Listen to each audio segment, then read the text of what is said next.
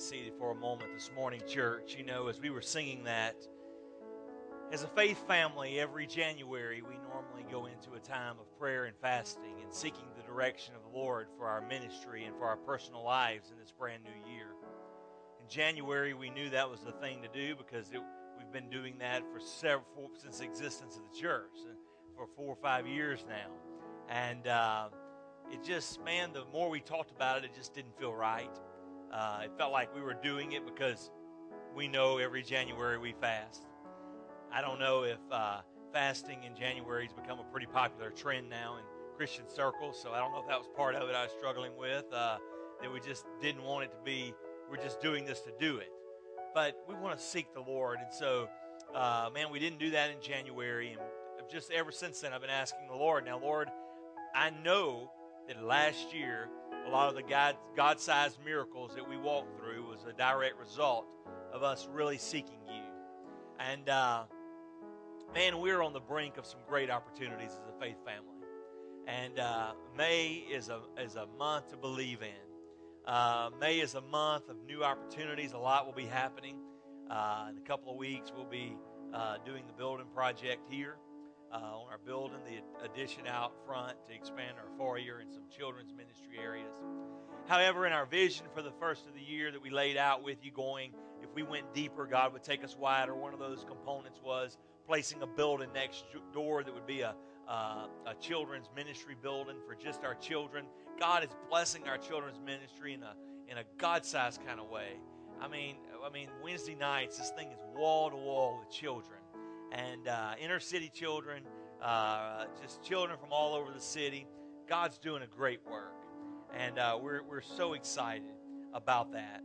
And however, everything dealing with fire marshals and all that, it really started complicating that process financially for us, and it just seemed like God's been pushing that kind of out of our reach financially. And so we know we're going to do this expansion.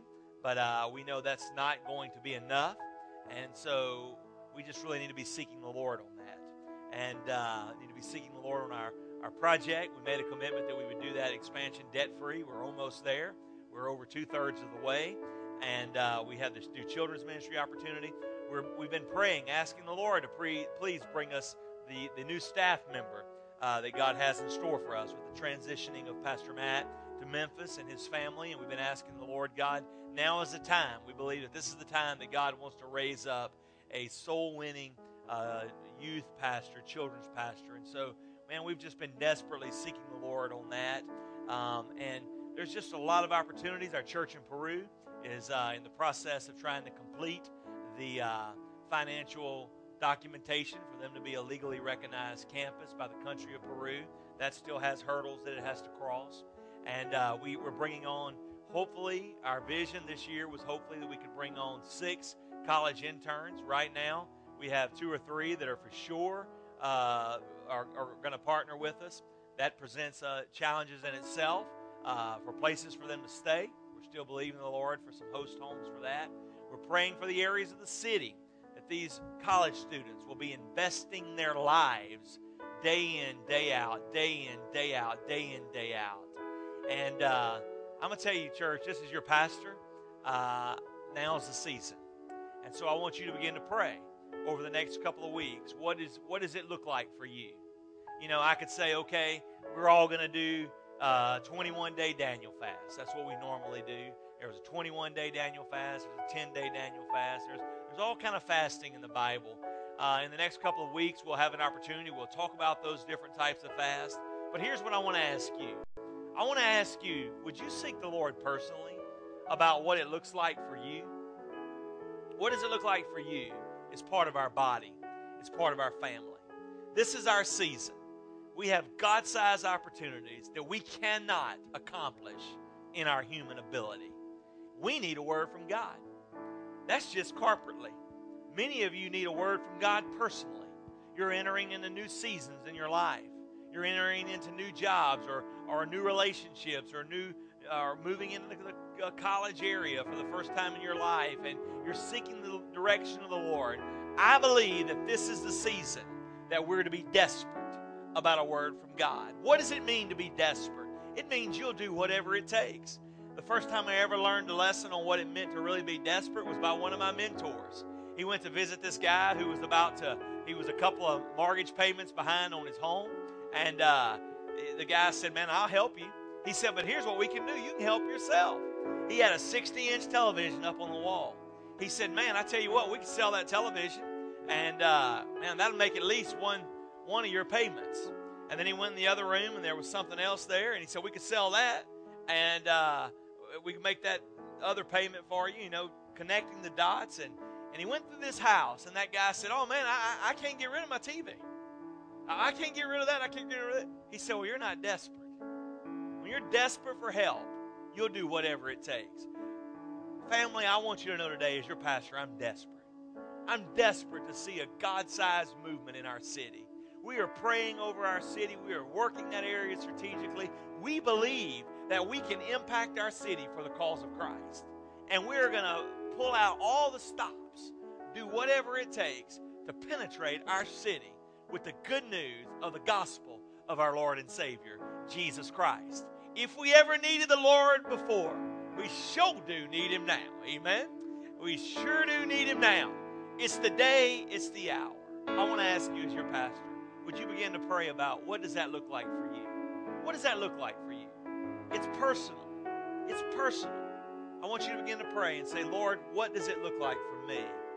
I want to see you move. I need some answers to prayers. I want to see your power and your presence in my life. Let's pray about that this morning. Father God, in the name of Jesus, Lord, we exalt your name. God, for who you are, Father, for what you're doing.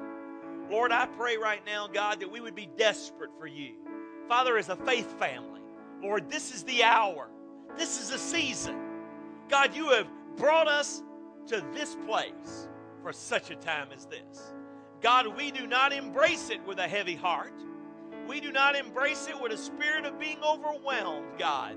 But we embrace this season with an optimistic heart, with an optimistic eye, believing in, clinging in, relying on you, Lord Jesus. Thank you that your plans are not our plans, that your ways are not our ways, that your thoughts are not our thoughts. Thank you, God, that your destiny for our life is bigger than we are. God, it hadn't even entered into our thoughts, Lord, the thing that you have in store for us. Now I pray in Jesus' name that you would individually begin to give direction for us as a faith family. God, that we would be desperate for you. In Jesus' name we pray. Amen. Let's sing a little bit more of that chorus this morning. I'm desperate for you. Amen. Would you worship with us, church? Worship Him with all your heart. I'm desperate for you. Oh, lift your voice. Jesus. And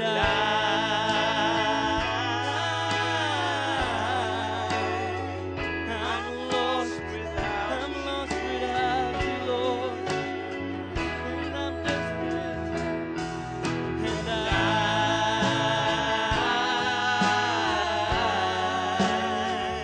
I'm desperate for you. I'm desperate for you, Lord.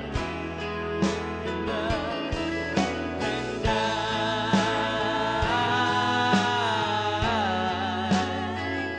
I'm lost without you. I'm lost without you.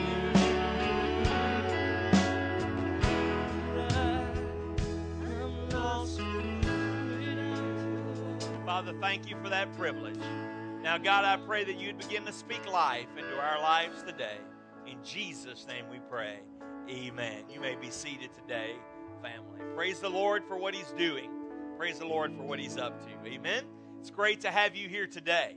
What an exciting privilege. Thank you for coming and worshiping with us. If it's your first time here, we want you to relax and get a word from God. Amen. That's the most important thing today, is that you can hear from the Lord, because God has a word for you today. We've been going through our sermon series, and it's called The Rebellion, and what God wants to do in our hearts and our lives. And we know that we're not just rebelling against something, but we're rebelling for something.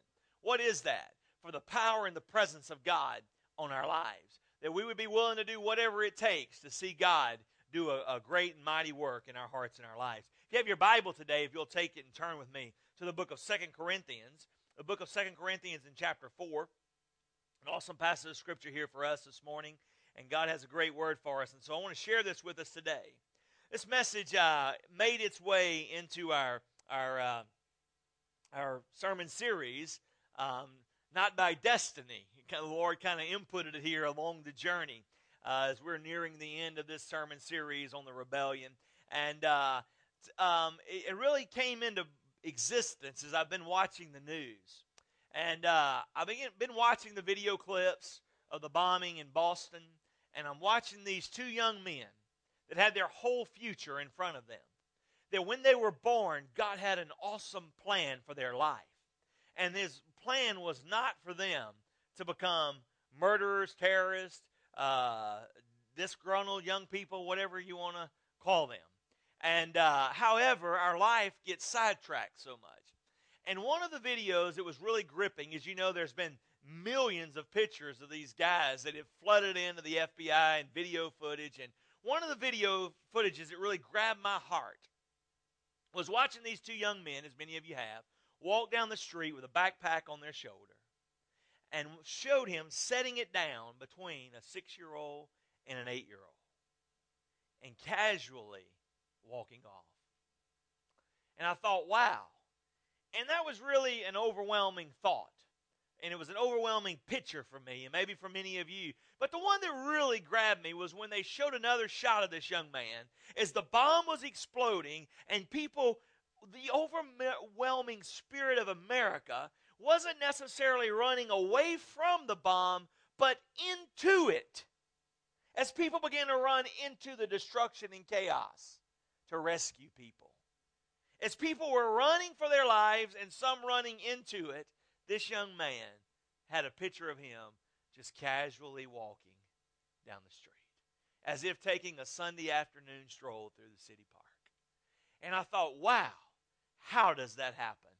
How did they get there? And so I began to think, man, I tell you what, we need to rebel against the devil. We need to rebel against that. As my wife and I were discussing this sermon this week, she was like, well, you know, you're rebelling against the devil. That's just a given. And it is that we ought to want to rebel against the devil. But if it is a given, then why do so many people struggle with it? And so I want to share with you an interesting passage of Scripture in 2 Corinthians. It's an awesome passage in chapter 4 and verse 1. It starts out by saying, therefore, since we have this ministry, this new life, this new direction that God has given us, it goes on and says that we have received mercy and we do not give up. Would you underscore that in your Bible? We do not give up. We hold on to. We believe in the principle of our Lord and Savior Jesus Christ. We rely on the principle of our Lord and Savior Jesus Christ. We do not back down. We do not let up, but we persevere. And then it moves on in the next verse, and it begins to show some interesting thoughts in verse 2. And here's what it says. Instead of, we renounce the shameful secret things. Not walking in deceit. Not walking in distorting God's message. But in God's sight, we commend ourselves. We commend ourselves to everyone, every person's conscience. Look, circle that word in your Bible, their conscience. Their conscience by an open display of the truth. Now skip down with me, if you would, a couple of verses. Here's where we jump into this thing in verse 3. But if in fact our gospel is veiled, it is veiled to those who are perishing. Regarding them, the God of this age has blinded the minds of the unbelievers, so they cannot see the light of the gospel for the glory of Christ, who is the image, the picture, the essence of God. Father, give us direction in your message this morning. God, give us a powerful word today. Please, Father, don't let us leave this place the way we came in. In Jesus' name we pray, amen. How do you rebel against the devil? How do you rebel it? We sang the song, the demons run and flee at the mention of his name. Well, one good way is to keep the name of Jesus and ever present in your life. But what are the symptoms? What are the tactics that the devil uses? Well, one of the things that we must rebel against if we're going to walk in victory and have victory over this bondage that we find ourselves in is that we must rebel against spiritual darkness. Spiritual darkness. For you see, Jesus Christ came into this world, and he is the light of the world. You remember in the message last week, we talked about we are the light of the world. We are a city upon a hill, and no man lights a light and then places a basket over it. We looked at that last week and how God wants us to be the light shining into the darkness. He wants us to be the salt. He wants us to be the thing that makes the difference. We must rebel against this spiritual darkness. The Bible says right here in 2 Corinthians 4:4, regarding them, the God of this age has blinded them. Has blinded them. We're not very customary to this anymore, but you know, some of you in this building, you can remember a generation where, you remember a time where they didn't necessarily use tractors to plow the fields.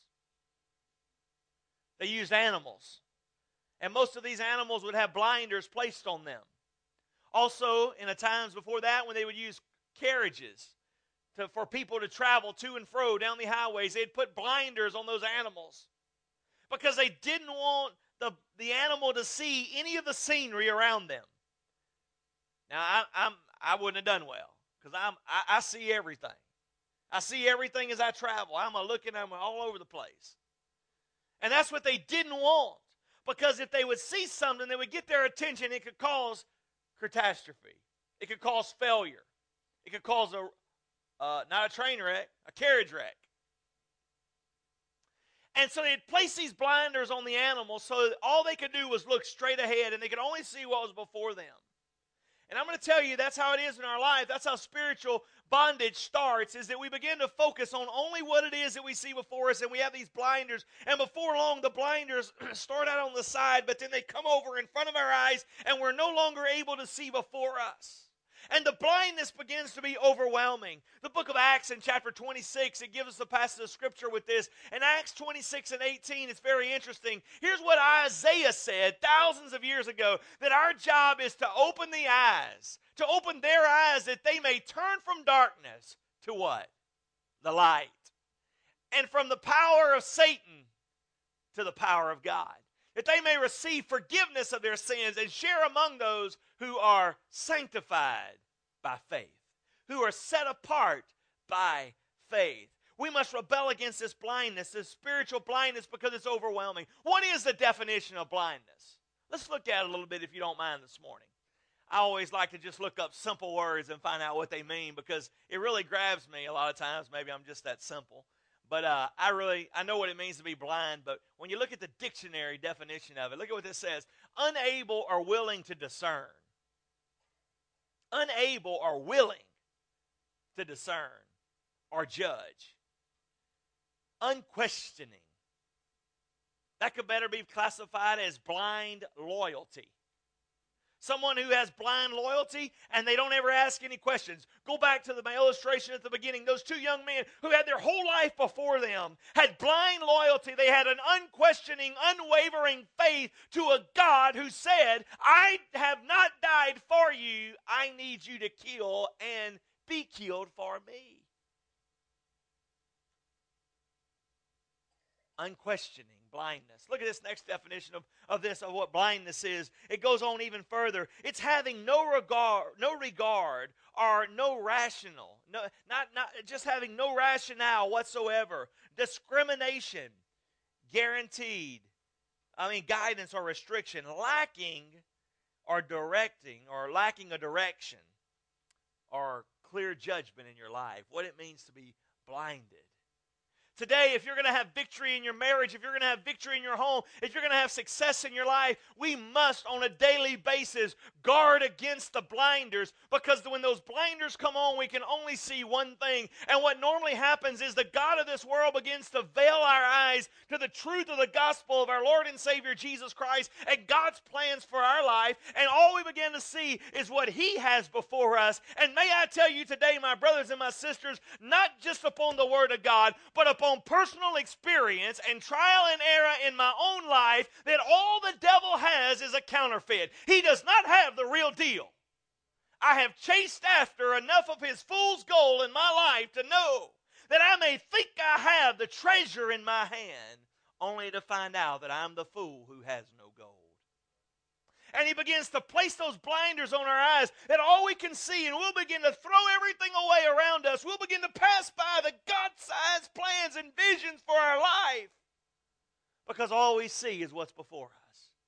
Today, my brothers and sisters in Christ, I want you to know on the authority of the Word of God that God has a plan for your life. God has a destiny for your life, and that destiny was purposed before you ever were. He told Jeremiah in Jeremiah chapter 1 and verse 1, while you are in the mother's womb, I formed you, I fashioned you, I set you aside. Today, my dear friends, God didn't end up with a baby. Jesus didn't end up with a baby and say, oh my goodness, I need to come up with a plan. He had a plan and you came along.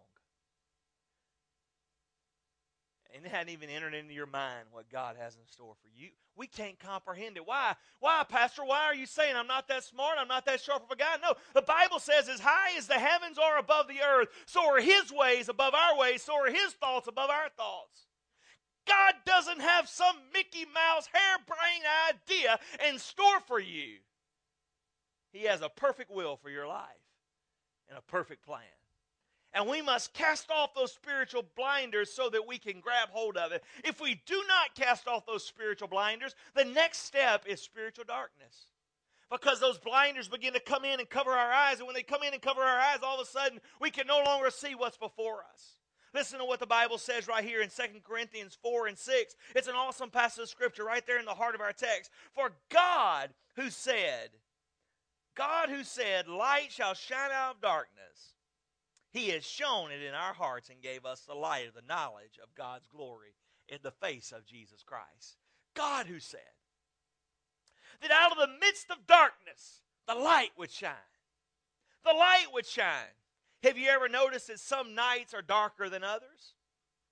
Have you ever noticed that some nights seem longer than others? Well, my friends, today what I want you to understand is the Bible says in John 3 and 19, we love John chapter 3 and verse 16, for God so loved the world, and He gave the world, that whoever believe in Him would not perish but have everlasting life. But we forget John 3 and 17, for Jesus did not come into the world to condemn the world, but that through Him the world might be saved. There's a theology out there today that says, there's no God of love because He's come to judge everyone. I want you to know that Jesus came the first time. When He came and wrapped Himself in swaddling clothes and was lying there in a manger, He came with a perfect plan, a perfect will to redeem mankind. He came to lay down His life on the cross. Christianity is the only religion where the God said, I will die for you. Yes, God demands judgment. God demands justice. But He became the priest and the sacrifice. Oh my goodness, what a Savior.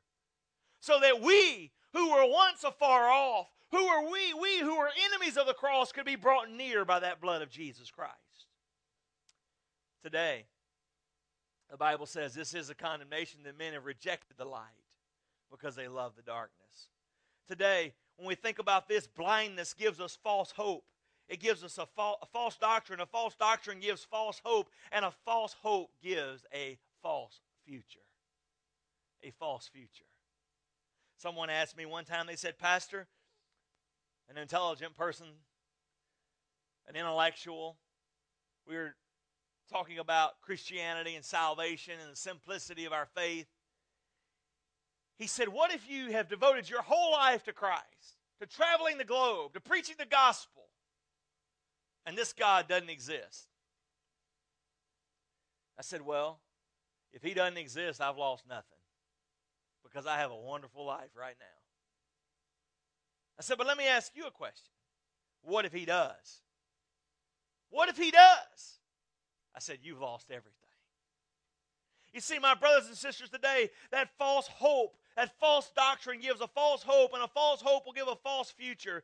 If we continue to walk in the darkness will break us. But I want you to know the darkest night has the light. Have you ever heard of the harvest moon? It was called the harvest moon because at a particular time of the month, the moon would be so bright that before there was lights, before there was tractors, the farmers could continue harvesting way into the hours of the night because there was so much light. Matter of fact, there's so much light when this happens that you could be driving down the road and you can turn your headlights off and keep driving. because there is so much light. Now, I wouldn't advise that, because some certain car you may pass may want to pull you over and give you an award for doing that. But you could. You could do it. Matter of fact, we had one of these moons not long ago. I remember walking out there and just saying, wow, it's so bright. It's so bright. Do you know what's interesting? That in the midst of the darkness, the bright of the moon shines, and that moon begins to shine so bright that it illuminates all the darkness. If you don't get rid of those blinders, you'll never be able to see the light. I don't care how bright the light is. If you have blinders over your eyes, all you can see is blackness. You know what's interesting about the moon? Pastor Ken, the first advice you ever gave me that really changed my life, really grabbed hold of me. We was going through a difficult storm. We was going through a difficult storm in the church that I was pastoring, a difficult days. Pastor Ken came into my office and he said, Pastor Brad, I want you to know something, that all God wants you to do is be the moon. Because you see, the moon has no light-giving power inside of itself at all. All that the moon does is reflect the sun. And what God wants to be in our life is He is the sun. And He wants us to be the reflecting agent that would let the light shine back into the world. But in order to do that, what must we do? We must remove the obstacles. I mean, think about this.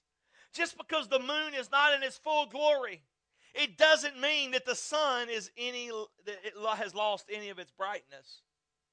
What happens at that particular juncture is that the earth begins to move in between the moon and the sun, and the earth begins to block what? The light.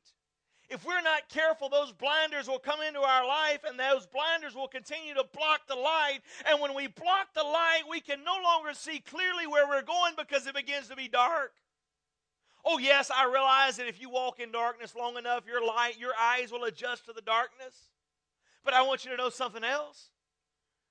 That your eyes may adjust to the darkness, but you're not running full speed ahead, are you? You're not even walking at a brisk pace because you're feeling your way. Or you can see obstacles when they get right here. That's spiritual darkness. We must deal with those spiritual blinders. We must deal with that spiritual cloud of darkness, because if we don't rebel against that darkness and we don't rebel against those blinders, it will train wreck our life. I've been pastoring for almost 16 years. And in 16 years, I never had anybody come in my office and say, you know what, Pastor? I got up this morning and I thought, man, I went to bed last night and I was a hot heart for Jesus. And I woke up this morning and I thought, man, I'm done with this. I'm not serving this Jesus guy any longer. Never had that happen. In all my years of pastoring, I've never had anybody come in and say, you know what? I woke up today and I thought, wow, this is a good day for an affair. I've never had anybody come into my office and say, hey, Pastor, you know what? I woke up this morning, never thought about this before in my life, but I thought, wow, what a day to try out homosexuality. I never had anybody come into my office, period, and say I've killed somebody, so I wouldn't know. They just don't wake up one day and say, well, today's a good day to kill somebody. It's a journey. How does that journey begin? It begins with blinders. We begin to see only one thing. We begin to see the problem. We begin to see the overwhelming power of the problem. But I want you to know today, my brothers and sisters in Christ, you don't have to see the overwhelming power of the problem. You can see the overwhelming power of the cross, and the cross is sufficient. Jesus Christ is our sufficient sovereign Savior who has the power to give us victory through every area in our life. Yet then, if God be for us, who in the world could be against us? What then shall I say shall separate us from the love of God? Nothing. Nothing. We must make that decision to remove that spiritual darkness, to remove those spiritual blinders, because if we don't, you will have a spiritual numbness come into your life that will train wreck your life. I normally don't do a whole lot of lecturing the Greek meaning of the words, but I want to show you one. I've come to realize that usually when pastors use Greek words, they're mostly trying to impress themselves, but sometimes they have deeper meanings, a lot of times. I want to show you one in the book of 1 Timothy. Turn with me in 1 Timothy chapter 4. I want to show you a passage of scripture here. Now the Spirit explicitly says that in latter times some will depart from the faith, paying attention to deceitful spirits, the teaching of demons, through hypocrisy of lies, whose consciences have been seared. You circle that word seared in your Bible. That's the word that I want to talk to you about. If you look that word up in the Greek, seared, it's where we get our word cauterize from. What does it mean to cauterize something? Stop the flow. Cauterize it. When you cauterize something, you no longer feel the pain. What happens is a spiritual numbness will come into your life if you do not deal with the blinders. The blinders will lead to the darkness. The darkness will lead to a numbness. How in the world can two boys who had their whole future ahead of them wake up one morning, throw a backpack on their shoulder, and march into a crowded city and casually set a backpack down between a 6-year-old and an 8-year-old and casually walk off and have no remorse? It's because they have been spiritually cauterized. Their consciences have been seared. They have been branded. They have been branded by the enemy. There's been stories of people who lose feeling in their feet that have been close to a heater, and they actually end up burning their foot, and they never even knew their foot was burning because they couldn't feel it because they had become numb. There's been stories of people who have had strokes, and that part of their face would become numb, and the family member who was with them would always have to say, hey, wipe your face right there when you're eating. You got some food on your face. Because it's numb. They just can't feel it. They don't know it's there. And what happens in our life if we do not rebel against the spiritual blinders that the devil wants to place on our life, it will bring us down to a pathway of spiritual darkness. And if we do not rebel against the spiritual darkness, it will lead to a spiritual numbness. And our life will be branded. Our life will be branded by the lifestyle that we lead. What does it mean to sear something? It means to mark it. To mark it. I want to show you this picture. It's interesting. You say, what in the world are you putting that in your sermon for? Because you see very carefully on the right flank of that animal, there's a brand there. That brand is our family brand. It's branded and numbered. That animal has been set apart. It's part of our herd. It's part of our place. And if we're not careful, if we don't reject the darkness, we will be branded and set apart as someone who is contrary to the kingdom of God. You can take that down so people don't have to look at a cow while I'm preaching. But what does it mean? It means that the outer flesh has been burned, it's been marked, it's been sealed. And I want you to know today that you do not have to be sealed by the forces of darkness, because you can be sealed with the Spirit. You can be sealed with the Spirit of a holy God who loves you so much that He said, you don't have to die for me. You don't have to put your life in jeopardy for me, because I came and I put on the robe of flesh and I walked down here in this sinful world. I know what it's like to be hungry. I know what it's like to be thirsty. I know what it's like to be mocked and ridiculed. I know what it's like to have friends turn their back on you and walk away. I know what it's like to be tempted in all points, yet as you are, but without sin. I know what it's like to face the full wrath and the judgment of a holy God. The Bible says in 2 Corinthians, He made Him who knew no sin to become sin, that we might become His children. I'm telling you today, you do not have to bear the mark of the devil. You can bear the mark of a child of God. There's hope. There's transformation. Early 1900s, You know, it was serious business to steal animals or steal horses. They'd hang you. Forget calling the marshal. It's called the lynch mob. They'd hang those dudes that would steal horses. Branding was very popular because it set apart the man's herd. So if they brought animals in and they would be there, they would say, well, that animal has somebody else's brand on it. There was this guy who had stole some sheep. And they caught him because of an unmarked brand that he never saw. The guy had kind of a hidden mark. And so they caught him. Instead of killing him because it was just sheep, here's what they did.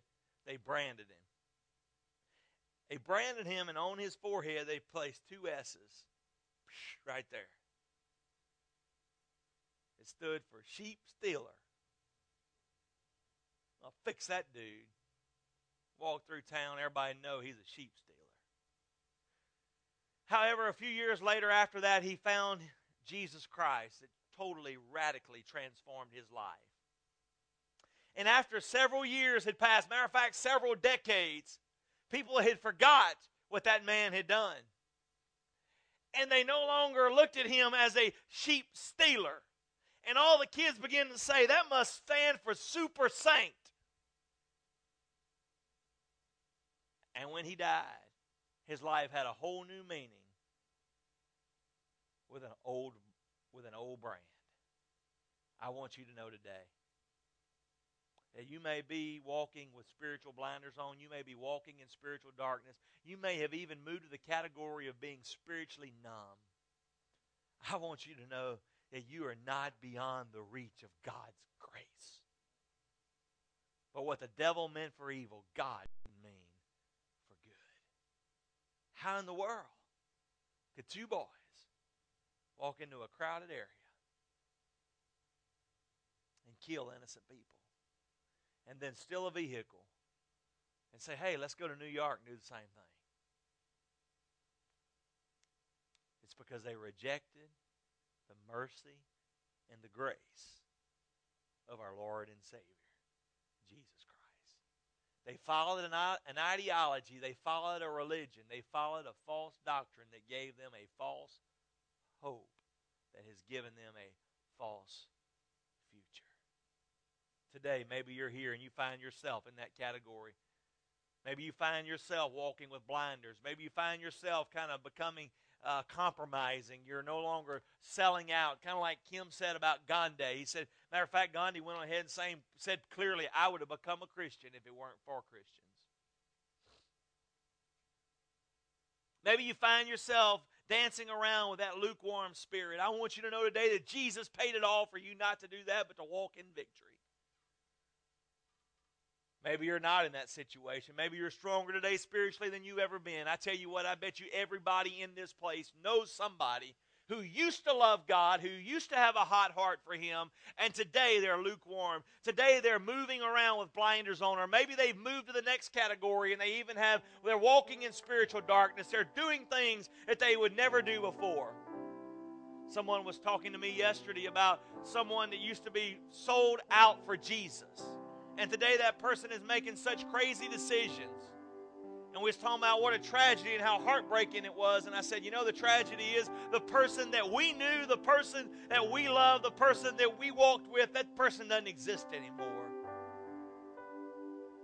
Because they've become numb and have taken on a whole new direction in their life. If you continue to reject the light, you will become numb. And you may no longer feel the Spirit of the Lord drawing you. The Bible says, behold, today is the day of salvation. My last point is this. The devil brings spiritual blinders. He brings spiritual darkness, spiritual numbness. But Jesus brings a spiritual victory. That last verse, verse 7, says, now then, we have this treasure in earthen vessels. We have this treasure in earthen vessels, the excellency of our Lord and Savior, Jesus Christ. It doesn't mean a lot to us.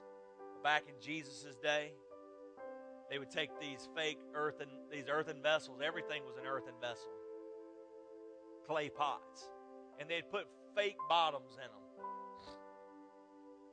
And they'd put their treasures under the false bottom. So that when the robbers came, they would look in the bottom of the earthen vessel and there would just be it would be empty. They all did that. You know what I'm talking about. Matter of fact, today it would look a little bit differently. It would be like, I've seen them in stores. It looks like a Coke can sitting up on a shelf, but you can open it, put your money, your treasure in it. That way when the thief comes, he just thinks it's Coke. There's all kind of bread loaves. Put your treasures in the bread loaf. And so what Jesus was doing, he was giving them an analogy, and he said, you know how you have your jewels buried in an earthen vessel that's made of dirt on the potter's wheel? He said, now you have this treasure in your earthen vessel, the power, the presence of my Holy Spirit.